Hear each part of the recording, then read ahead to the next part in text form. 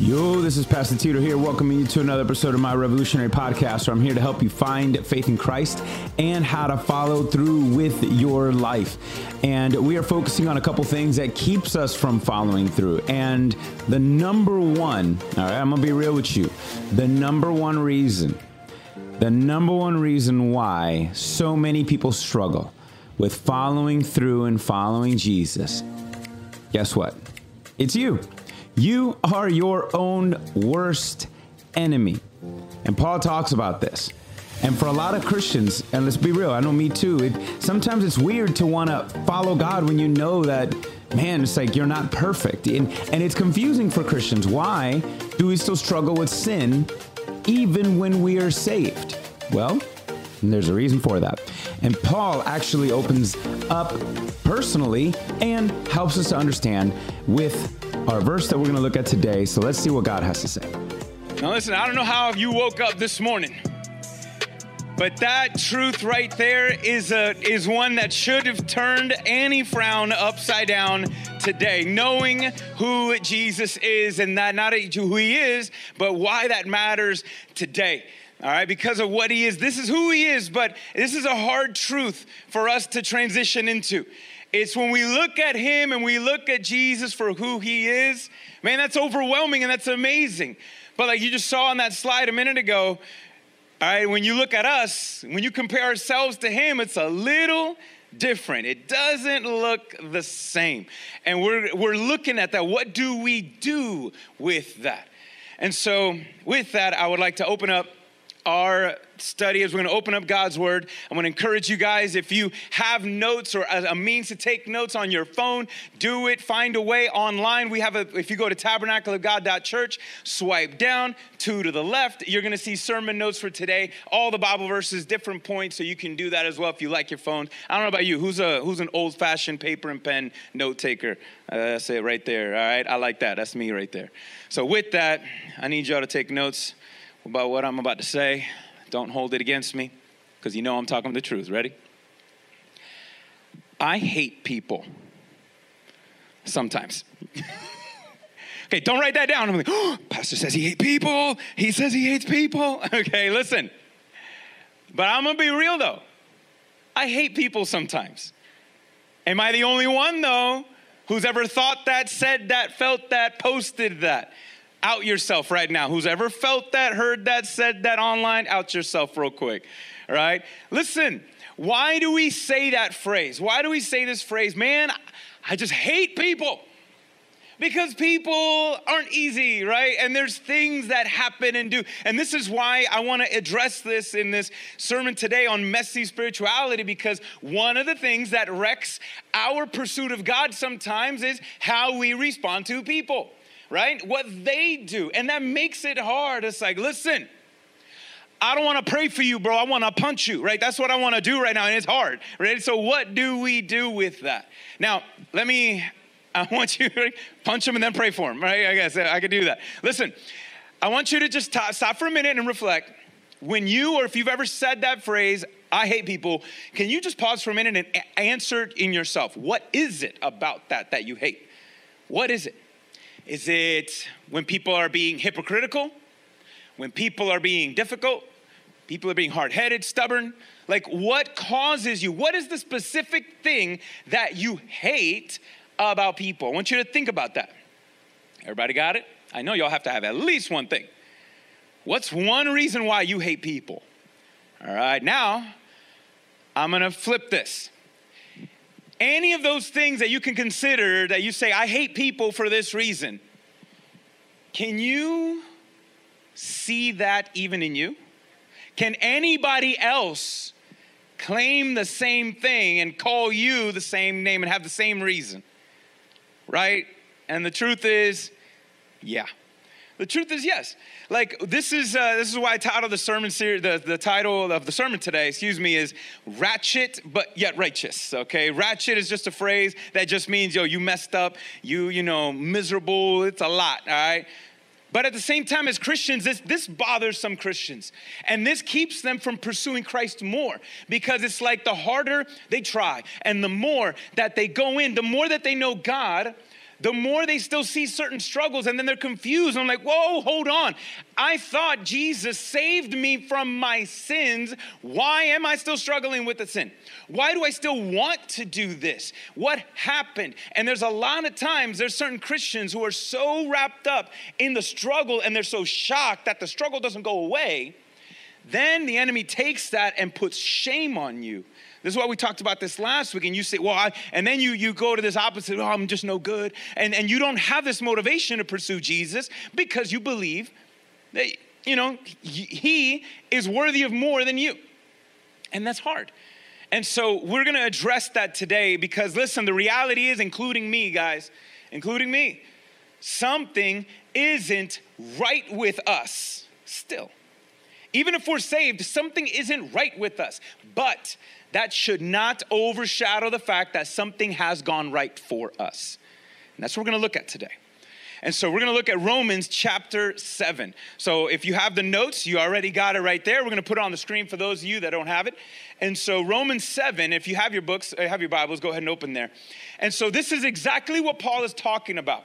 The Apostle Paul is helping Christians, and he dedicated his life, his second half, because he didn't want to be a Christian. He thought he was killing Christians, arresting them.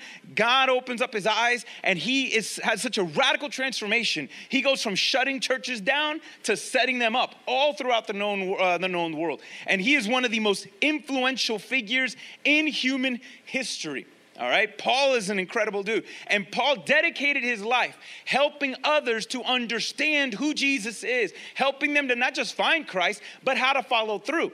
And all of the letters that Paul writes to different churches, that's what he's trying to do. And this specific one, he writes to the church in Rome because the Romans are struggling. He hasn't met them yet. And Paul is about to go visit them. And this is kind of what he does. He kind of does a preemptive strike. He likes to send letters sometimes to churches before he goes to see them. And he says, bro, I'm looking forward to going over there. Let me address some things that I hear that you guys are struggling with. Just kind of, prepping the groundwork. And one of the things is this church was struggling because they were in Rome. Again, Rome is nothing like, their struggles are ours. Living in a anti-God culture. And it was a pagan culture. There was some crazy things. Hey, just like ours today. And they were struggling. Well, listen, it's hard for us to want to follow God with all the outside. But Paul, why is it, though, that even though we're saved, it's not just a problem outside, but there's a problem inside? And Paul becomes very transparent. And Paul opens up. And he goes and spends the Romans 1-6, he's talking about, listen, before Jesus, we were sinners. For all have sinned and fallen short of the glory of God. None of us are perfect. None of us are born perfect. But yet, Jesus died on the cross while we were yet sinners. And it needed to happen because the wages of sin were death. And Jesus made it possible for us to be able to have life. And so Paul uses a lot of past tense statements describing himself before. But then when we hit Romans 7, specifically verse 14, he begins to use present tense statements. And this little grammatical lesson, guys, matters because this shows us that if Paul was struggling with this as a mature believer in Jesus, that means we're not alone. That means we're not crazy. So I love his honesty and his transparency there to help us to understand this is part of it, but not just part of it. Then what do we do with it? And so let's look at verse 14-20 as Paul is trying to help this church understand. Listen, guys, yeah, I know you're saved, but you got to understand something still isn't right with us. And let's look at this. Verse 14.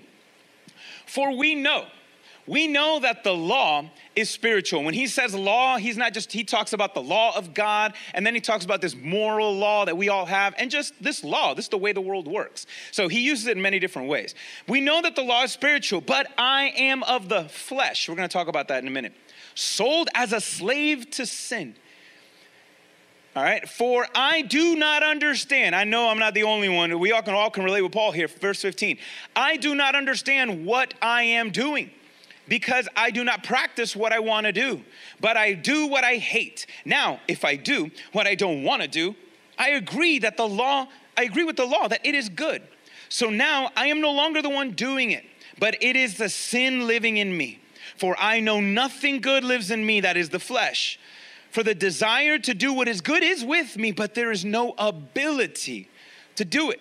For I do not do the good I want to do, but I practice the evil that I do not want to do. Now, if I do what I don't want to do, I'm no longer the one who does it, but it is the sin that lives in me. Can you catch his frustration, yo? Can you feel his frustration, right? This is exactly us, right? There's things that I want to do this, but I don't follow through all the time, right? I want to do this, but then I don't. And the things I don't want to do, I'm doing. And again, this is Paul, guys. This is church planner, apostle, follower of Jesus, writer of New Testament letters. Paul is saying, sometimes I don't understand why I'm doing what I'm doing, right? If he could rephrase this, it's a phrase I know, fellas, I think we're on record more of saying the following more than maybe the ladies. Have you ever done something and then after the fact, you're like, yo, what was I thinking? Right? You ever done one of those? Like you just did something. It was like, what was I thinking? Or what's wrong with me? Has anyone ever asked that question about yourself? And you're just like, what is wrong with me? How did I say that? Why did I do that? What is wrong with me? I'm telling you, that's the fellas, right? You know, we tend to shoot first, aim later, right? That one. What's wrong with me? I can't believe I said that. I can't believe I did that. And some of us know that the very thing that we know it's not good and we know we shouldn't do it. We do it anyways. And at the fact that we're like, what? Why did I do that? Right? This is his frustration. And this is frustration with the law of God when he came to realize there's this moral law inside. But when he came to know God's laws, he said it was weird.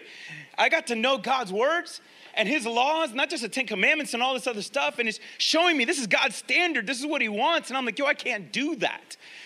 He noticed something very weird inside of him. When he sees God's laws, he's like, bro, I kind of feel weird. I can't do that. And then it was even more awkward. He says, when I saw certain things that God tells me, don't do this, there's a part of me that, look, I didn't want to do it before. Now, I want to do it for some reason. I know I'm not the only one, right? When somebody just tells you, don't do this, you're like, listen, I didn't want to, but now I have to because you told me not to do it, right? Listen, we all grow up and we all mature, but I really believe that this is us still. Can we put that little video?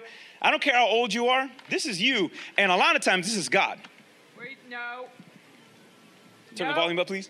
Hey, don't do it. No, don't do it. No, don't do it. Don't do it. No. No. No. No. No. No. Don't even think of no. Don't even think about no. No. No. No. So, anybody feel better? Like, yo, you're not crazy, right? You know how many times have you ever felt that's God inside of you, right? For any believers, like I was like, yo, I don't want to forgive that person. It's like, don't do it. Don't do it. Ooh, I want to send this tweet. I want to send this post on. Don't do it. No, right? The Holy Spirit is telling you, nah, don't go that way. Don't go that far, right? That is a normal thing, guys. That is a normal thing. But have you ever asked yourself, why? That's very weird. Like there is a part of us, and this is what Paul is saying, guys, that Paul, you can feel his frustration. Why is he so discouraged though? Because there is a new desire in him. When he believed in Jesus and he received Christ as Lord and Savior, something happened in the inside of him. There is a spirit that lives inside. It's God. And he has awoken and awakened him. And so there is a part of Paul that's like, I want to do what is good. I want to follow God. I want to do everything and be perfect at it because I love him. But there is a part of me that wants to do the opposite. Like literally, there's a part of me that has fun doing the opposite. No, I'm not the only one, right? That's why it's hard, right? Because the part of you, that flesh, let me see, that flesh that he said, that's the part of you that was born in sin, okay? This is the you that was the real you. It's the flesh. Before Jesus, that was the only one who ruled the show, was your flesh. But now you got a new resident. It's called the Spirit of the living God that is calling you in a new direction. But you got this old way of thinking, old way of living, old way of, whatever. And let me tell you, the flesh loves to do the opposite of God. It has a desire for everything that is anti-God. Do you know why the flesh wants to have fun? because it is not going to heaven with you. Listen to that. That part of you called the flesh is not going to spend eternity in heaven. It is not. It is going to be condemned to hell. And for those that are in the flesh, that's where you go along with it. And the flesh wants to have all this fun on earth because it's not going to have fun in hell, and it knows it. You see me? That it's not going with you guys. It's not going with you. And so this is the part of us that's inside. And Paul is discouraged because he has this new desire. I want to live a different way, but man, there's a part of me that just really refuses. It doesn't want to. And do you hear what he said? He says, I want to do what is right, but I have no ability to do it. That was a key right there. I have no ability to do what is right on my own. I can't. I try, and it doesn't work. All right? And I have to put this out there because there was one phrase that looks very weird. When he says, when I do the opposite of what God wants me to do, it's not me, it's the flesh in me. Listen, Paul is not saying, he's not pulling out that card, listen, the devil made me do it. Don't blame me, okay? That's not Paul. He's not saying, listen, when I do what's wrong, that's not me, bro, that's him, okay? No, he's not advocating like the lack of personal responsibility. The flesh is him, it's a part of him. But what he's saying is that he understands that when I sin, it is not my spirit that is sinning. It is this thing that's in the flesh. This is what it is. He understands the difference. But what he's trying to show us, guys, is the fact that, the power and the pull of sin, it pulls. It pulls. The power that is inside of me, the hunger is so ravenous. It got some pull to it. Something isn't right with me. Something isn't right with us. And look at verse 21. And we're going to keep going. Verse 21 and 25. He keeps going. Look what he says in 21. He says, so I'm really observing this thing that's inside. I got this new desire, but this old one still is there. And so in verse 21, he says, so I discovered this law.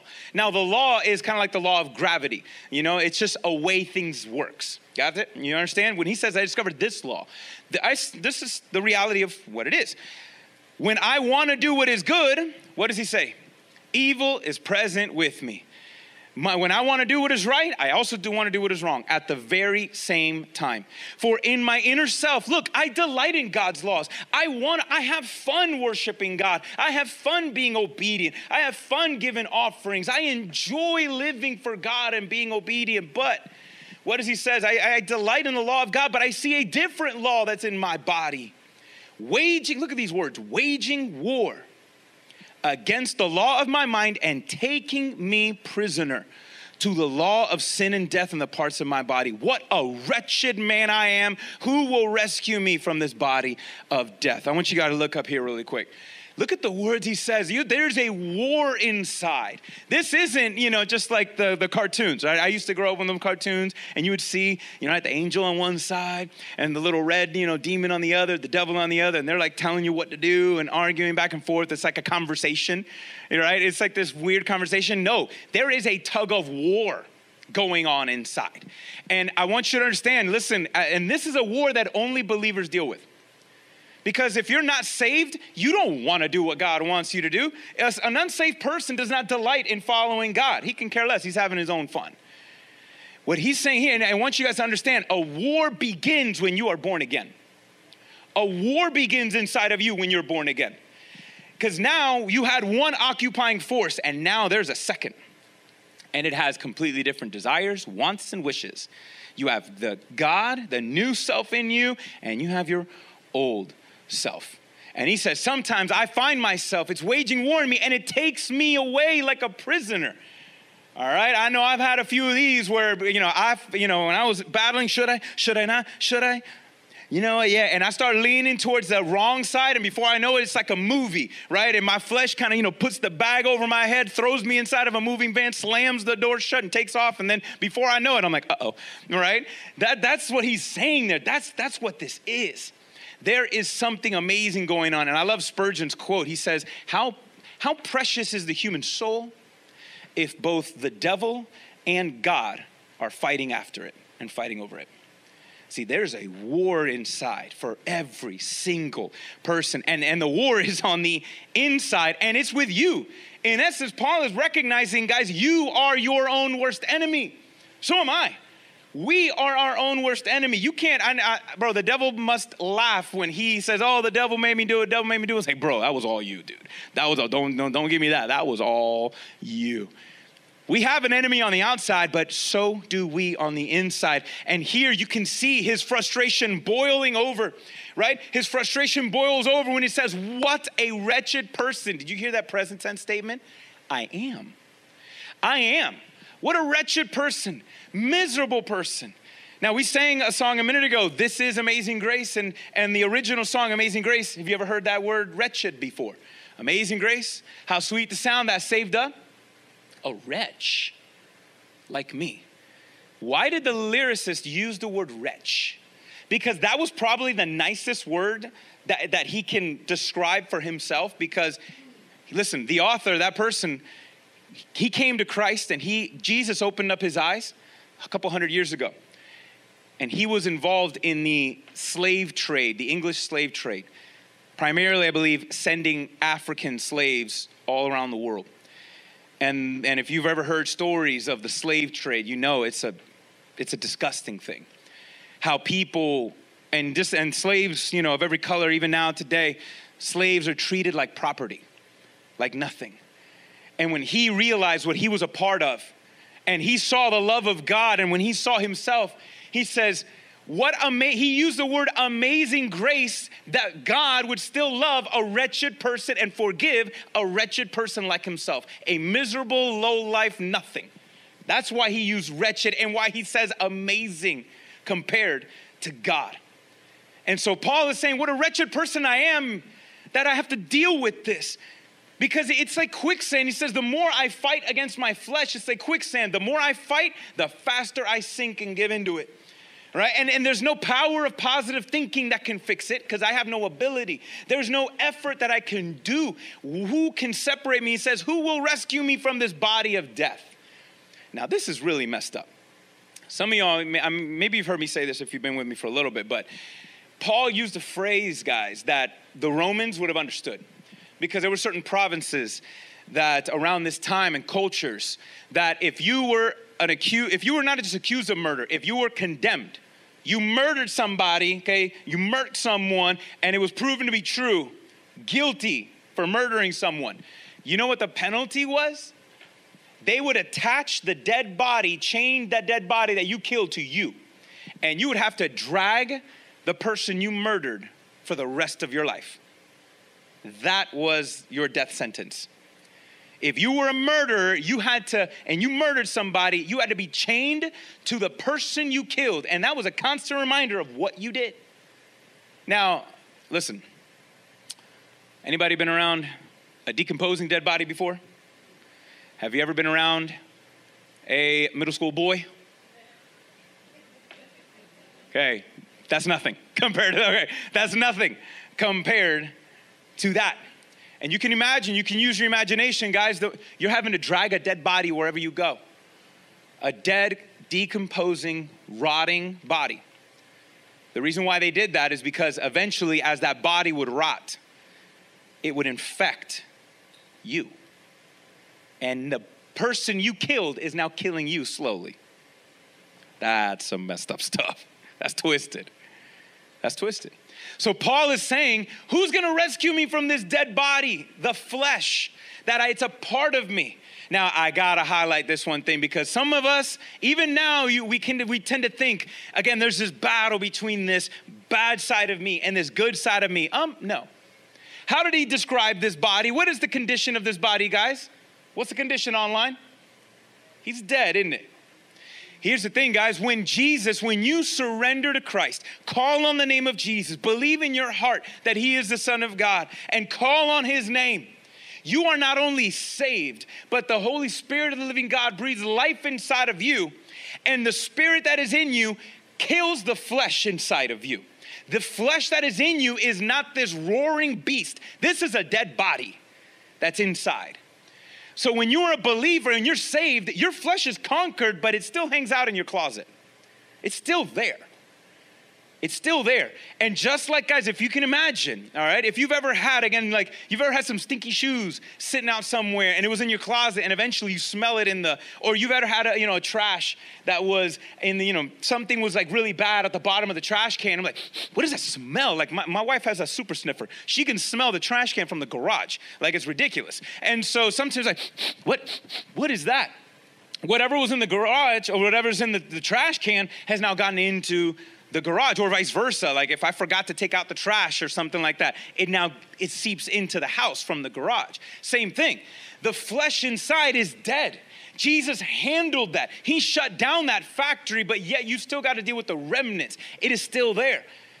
And there's a lot of us, the reason why so many of us as believers, we still struggle in our faith is we keep on cuddling up to that dead body in the closet. And it affects us. It's old ways, it's old thinking. The more we play games with the dead body, the more closer to the proximity we are, and the more we cuddle up in the closet with our flesh, it's going to impact you in the same way that it would if you were trying to cuddle up and snuggle with a dead corpse. You're going to get sick. You feel me? You following? You tracking with me? You're going to get sick. And so what do? Obviously, Paul's like saying, listen, it's great. And we know that Paul is not, he's not in sin right now. Paul is not someone who is, bro, I got to tell you, bro, I'm kind of been wilding out lately. The other day, I had a weekend. No, that's not Paul. Paul, in his maturity, you would look at Paul and be like, bro, Paul, what are you doing? You're living out for God. Things are amazing. It's like, no, but there's still something in me. I see it. I still smell it. That old side of me that wants to, still do. I know it's dead, but it's there. I want to be set free. Paul later in this next verse in chapter 8, he used this word groaning. Like Paul is groaning right now. And in the next chapter, he says, all of creation is groaning. Every true Christian is groaning. And the Holy Spirit groans inside of us. And that is not a verse that talks about speaking in tongues. I'm just telling you right now. Okay. The Holy Spirit groaning is the same. Why does the Holy Spirit groan? The same reason why a Christian groans. And the same reason why creation groans. Because Paul is making this point. That creation knows Jesus is coming back. And it can't wait for Christ to return and set all things right. And true Christians know this is not our permanent stature. This is not our permanent situation. We know that Christ will return and set things right for us. And the Holy Spirit knows that the Spirit of living, that Christ will return and set all things right, conquering sin and death. And the same reason, we can't wait for that day. And the Holy Spirit can't wait for that day. And it groans like a little kid waiting for Christmas, right? I got my youngest, JJ, he's going to be 9 on Wednesday. He's been doing his countdown for his birthday for like 3 weeks. He's just, I can't wait, it's my birthday. He loves it. He's a little birthday, but I can't wait. And that's us as Christians, isn't it? Like how many of us are like, I can't wait for it to be done with this so we could just be in eternity. I want to see what it's all going to look like. Anybody feel that way? You're just done with this world. You're done. And we're all groaning. That's why Paul is groaning, because he knows this is temporary. And he's groaning. He says, but man, I got to deal with this in the present though. How do I deal with my flesh? Who can rescue me from this? And then look what he says in verse 25. He doesn't stop at 24. Look at it 25 when he says, thanks be to God. When he says, what a wretched person I am, who will rescue me from the body of death? Well, thanks be to God through Jesus Christ, our Lord, with an exclamation point. So then with my mind, I'm serving the law of God, but my flesh, the law of sin. And so he burst into praise saying, I have an answer. Yeah, I got to deal with this guy. I got to deal with the flesh, but I am not left without hope. Thank Jesus that not only one day is he going to clean out this closet and I don't got to deal with the smell and the infection and all this stuff, but I have in him the ability to not be influenced as much right now in the present. Yeah, the power of sin is great. The pull of the flesh is big, but there is a greater power present in me, and that's God. That's what he's saying. That's what he's getting to this point. And this is why from here on out, he pivots. Because listen, yeah, something isn't right with us. Something isn't right with us, but something has gone right for us. Look at the next verse, next chapter. Continues the phrase, guys, look, frustrated, frustrated, frustrated. Thank God. What did he do? Well, look at verse 8, chapter 8, verse 1. So therefore, based on the thing he was saying before, there is, what does it say? No condemnation for those who are who? In Christ. You know what condemnation means? The word he's using is a death sentence. When you were condemned to say, all right, guilty, all right, guilty, death, you're gonna die, execution style.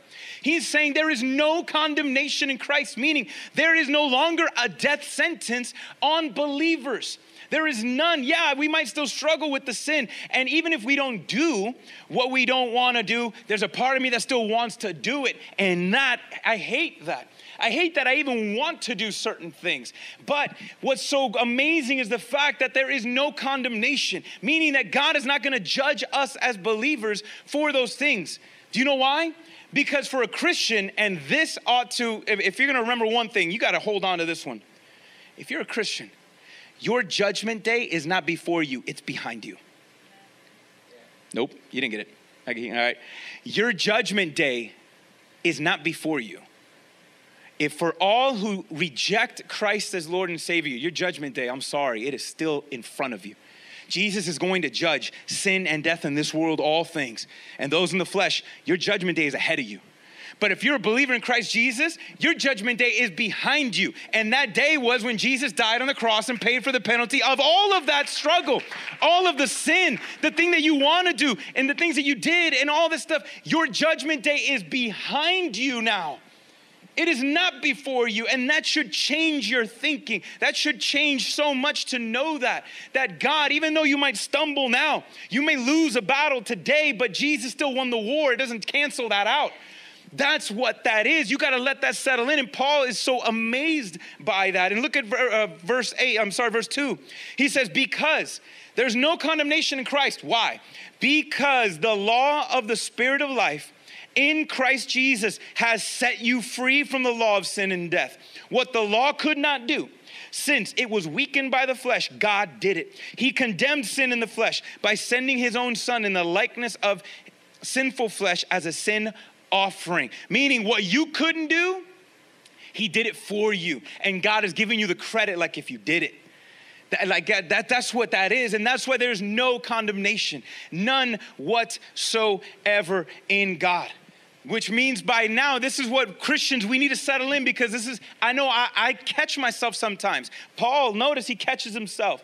And some of you, I know it happens when you're in the struggle and you do the very thing that you didn't want to do. And inside you know, man, God, I want to do what's better and I just can't do it. I'm not as consistent as I want to be. And then you feel guilty and then ashamed and then you don't know. That's the enemy bringing worldly grief on you to keep you from God. Like saying, see, no, God, God's good. God is loving. You don't deserve, no, he doesn't deserve you. And then you don't go to him. When the godly grief should know repentance and we turn and God removes the regret. We talked about this last week. But what Paul is trying to help that church then and us today is understand that because of Jesus, we are no longer defined by our sin, even if we keep sinning. Y'all hear that? In Christ, those who are in Christ, okay, we are not defined by sin, even if we keep sinning anymore, because the blood of Jesus has covered both past, present, and future. God, when you ask God to forgive you of your sins, he did you such a favor and he was so good to you, you don't even begin to realize it yet, because you were just thinking about the past. You weren't even processing the future, but he was. He saw the past. You just asked God, forgive me of my sins that I did. He's like, you know what? I got you. And the ones I got covered, even the ones you don't even know about you're going to do yet. All of them. We are no longer defined by sin and we are not left defenseless against the flesh. That is why the Holy Spirit is in us. Yeah, he said, I got no ability to do this. But then in chapter 8, he bursts forth, Holy Spirit, Holy Spirit, Holy Spirit, Holy Spirit. The Holy Spirit is now the theme of chapter 8 because he says, there is something inside. There's a greater presence in me, a greater power in me, and that is the Holy Spirit of God. That I am not left defenseless against these desires or feelings or wants or impulses from this world. I am not left defenseless. And not only that, man, there is nothing. This is why I said a minute ago that nothing The sin can't define you anymore, because look what he says in 31 and 37 and 38. Chapter 8, 31, he says, in the same spirit, same context, what then are we to say about all of these things, about our struggles, about our wanting to still do the opposite and still wanting to serve God and what he's done for us? What are we going to say? Well, if God is for us, who can be against us then?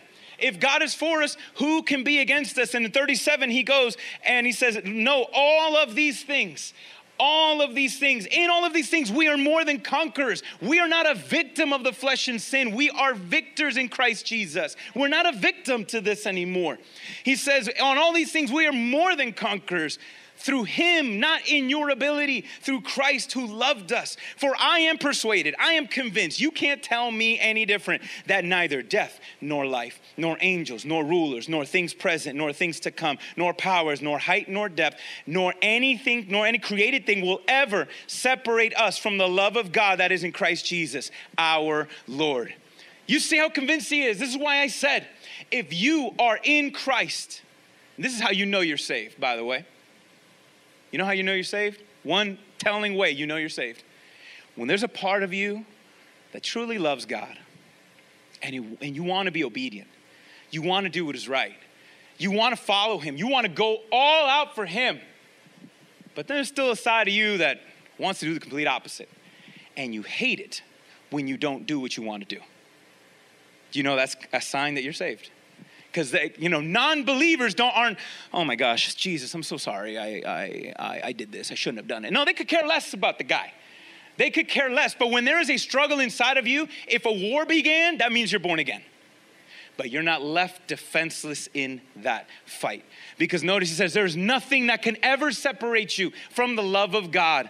Once you're born, you can't be unborn. Try that. Physically. If you're born, you can't be unborn. Do it again. If you're born again, you can't be unborn again. All right? That's what it is. And so and this is the thing I want to encourage you guys, when you catch yourself as Christians, even if you sin, you are not defined by that. But be careful. Because some of you, that's also a sign that maybe you're not saved. When you do what you want. You keep doing it, and you show no guilt, no regret. Yeah. No, that's different. If you're a believer in Christ and you find yourself stuck doing the thing you don't want to do, and you hate every minute of it, you've been taken prisoner by the enemy. But you are still a son and daughter of God. And Christ can set you free from whatever that chain. If he broke you from the chain of hell, yeah, he can snap those twigs in 2 seconds.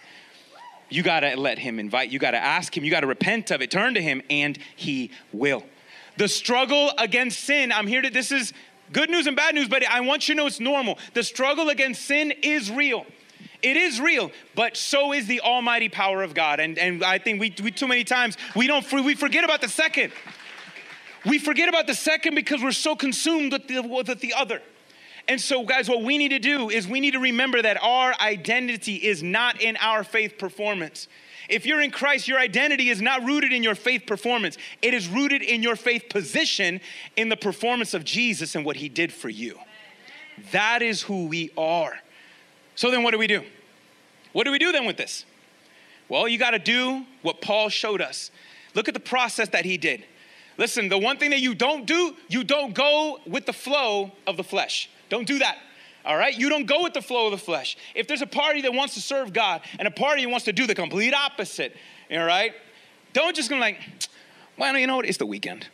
You don't go with the flow. You don't go with that flow. That's not what we are called to do.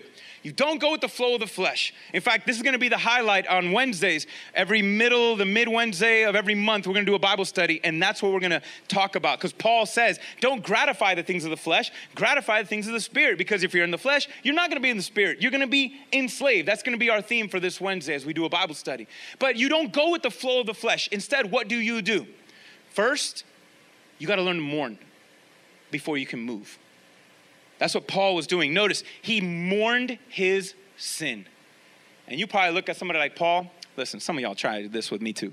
All right? You guys try it with me too. And say, bro, I'm not you. I'm not you, man. I can't do that. I'm not you. Like, you don't even know me, bro. You do not know me. You literally don't know me, bro.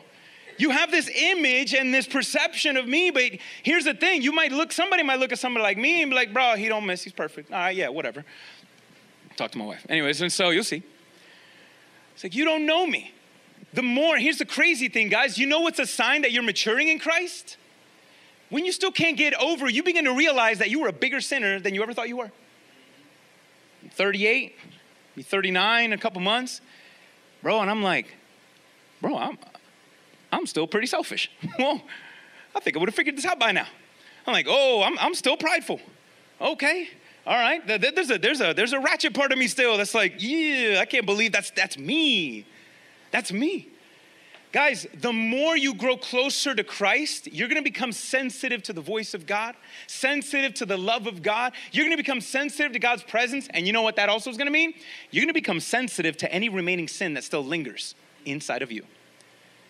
Anything. And that's okay. You got to do what Paul said. It's like, yo, he mourned the fact that I can't believe this is still me, though. Even if you are 0.0001% sinful, Paul would hate the fact that 0.0001 is there, because he knows, he sees, not even the actions, even the desire to do what is wicked. He knows what that is. That's the spear that went in Jesus' side.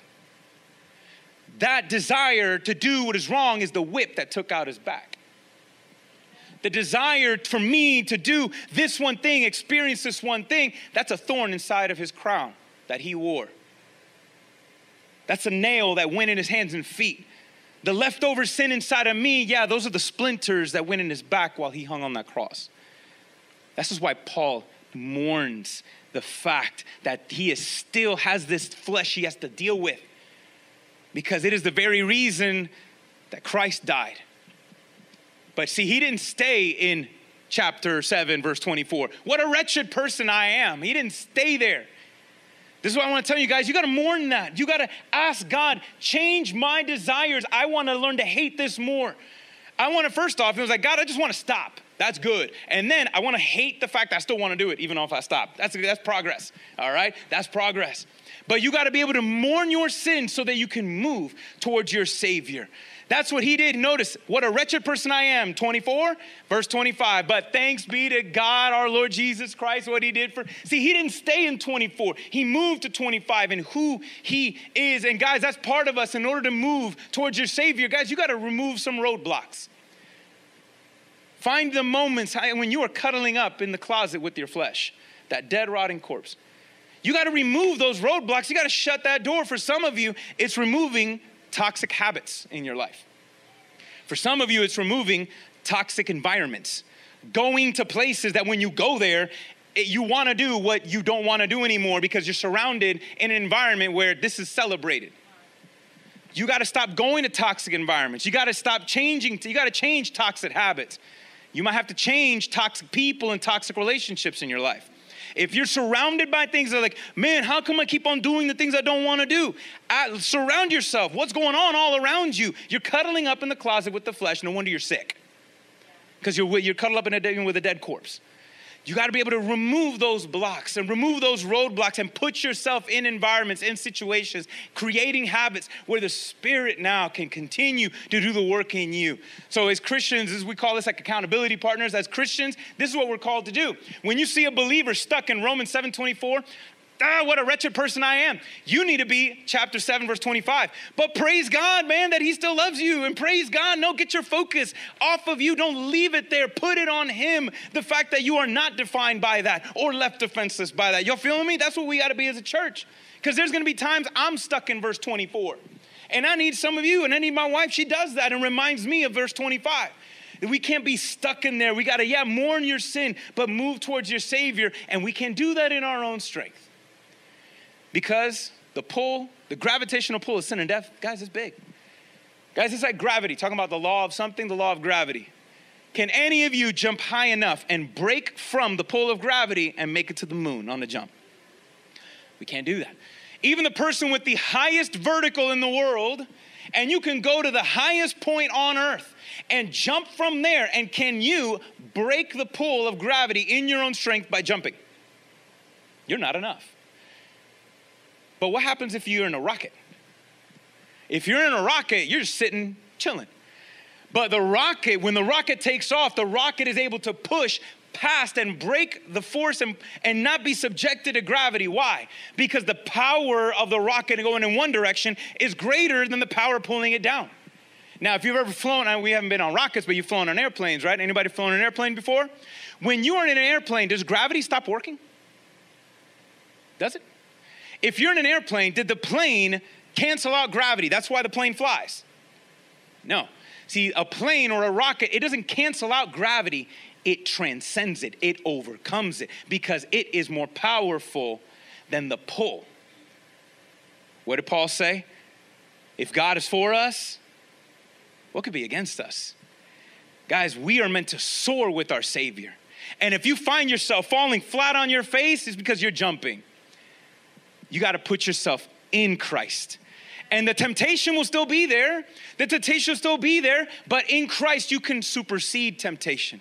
You can supersede the environment. You can supersede, it won't cancel it out, but he will give you the ability to. And if you fall flat on your face, there's no condemnation in Christ. Dust yourself off, get back up again, and keep soaring in Christ. That is what we're called to do. That is the habit until Christ finally sets things free. And so, guys, I'm going to tell you, I'm going to be real with you because I love y'all. It's impossible to be sinless, even if you're a Christian. I say this because there are Christians who teach that. You can get to a point in your relation with God that you will never sin again. I've heard people say it. I don't remember the last time I sinned. Pride. There it is. All right. Bing. 2 seconds ago, dude. Just did it. Yeah, just did it. There's people who believe that. But I'm here to tell you, it's impossible to be sinless. But it is possible to sin less. It is. It is. And it happens the more you die to yourself and carry the cross and cling on to the one who died for you. It happens. He will do it until the day he returns, and then we don't got to deal with that dead body anymore. And then we're really, really free. So I want to challenge you, regardless of what is wrong with you, and I'm here to tell you, yeah, there's something wrong with you. Something's still wrong with me, even as a pastor for how many years. Regardless of what is wrong with you, if you're in Christ, you have reason to still praise God for all that he has done right for you. And that deserves not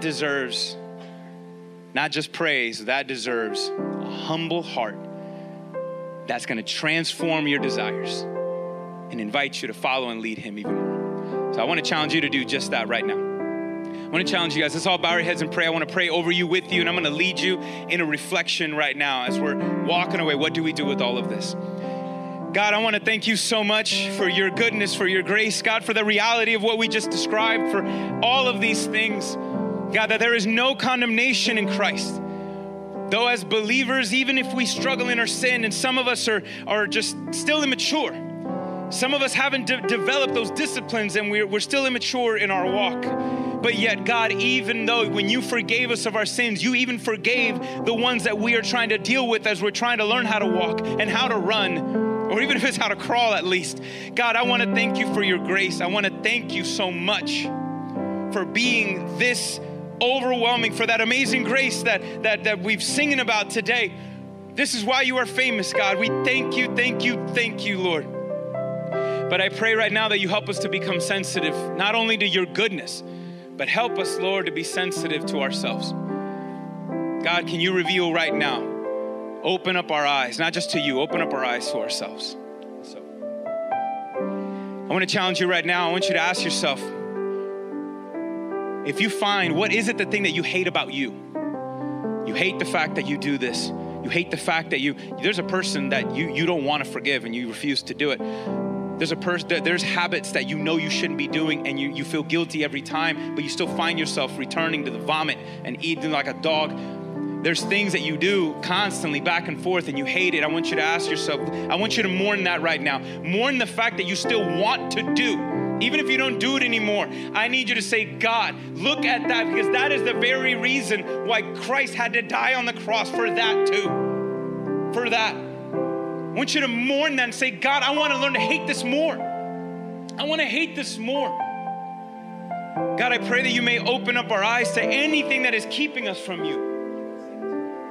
Help us to keep everything. Help us to open up our eyes that's keeping everything or us from you, whatever habits or people or this or that. And God, help us. If you made every sacrifice possible, if you made the sacrifice so that we can be saved and so that we can find life, God, help us to sacrifice this.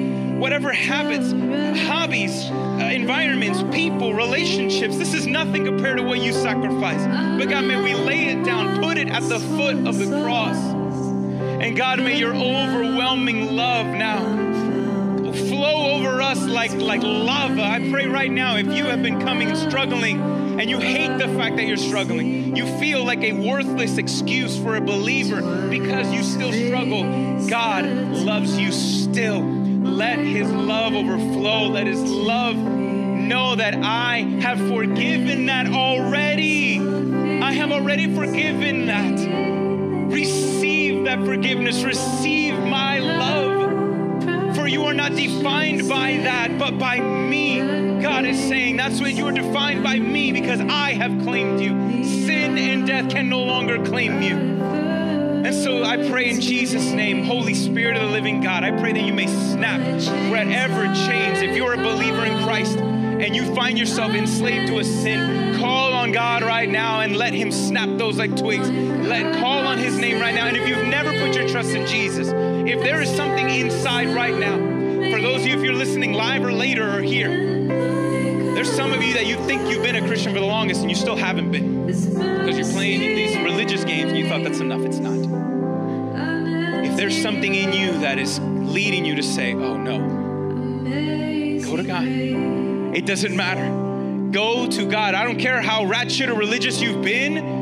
You can't save yourself. Just call on the name of Jesus and ask God, I believe in you. Lord, forgive me of my sins and fill me with your Holy Spirit. Make a decision today. Make a decision today. I'm not going to go with the flow. I'm going to fight the flow of the flesh, not in my own strength, but by the power of the living God. And so, Lord, I pray that you may lift up those in the name of Jesus right now.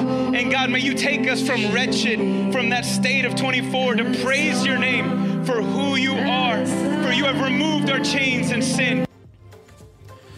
So, if you've ever wondered why do you still struggle with sin even after you're saved, well, it's because you're starting to realize that you are and have been a bigger sinner than you ever realized. All right? When you ask Jesus to forgive you of your sins, if you did in the past, okay, you did not even understand the full capacity of what kind of sins, who you were, and what God can do. Yet he did, even though you did not understand.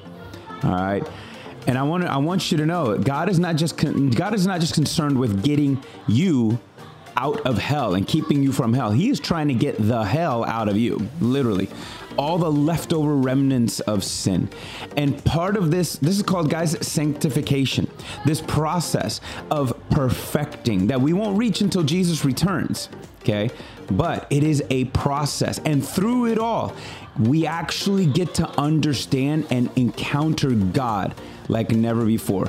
The more we realize, oh my gosh, we need him, the more you rely on him, the more you get to know him, the closer you draw near to him. So you may complain about the struggle, all right, but God is doing something. God is doing something throughout this struggle. And I want you to know that he has a smile on your face even when you struggle. If you have called on the name of Jesus, you are his son and daughter, all right? And nothing you can do, I have 3 boys, nothing that they could do will ever stop making them my sons. All right. And when you are born again, there's nothing that can happen that can change that. Now, a true son and daughter is going to continue to grow to be more like Christ. So I want to challenge you to revolve even your struggles, revolve everything around Christ and let him mold you and shape you to be more like him so you can continue to fall in love with him.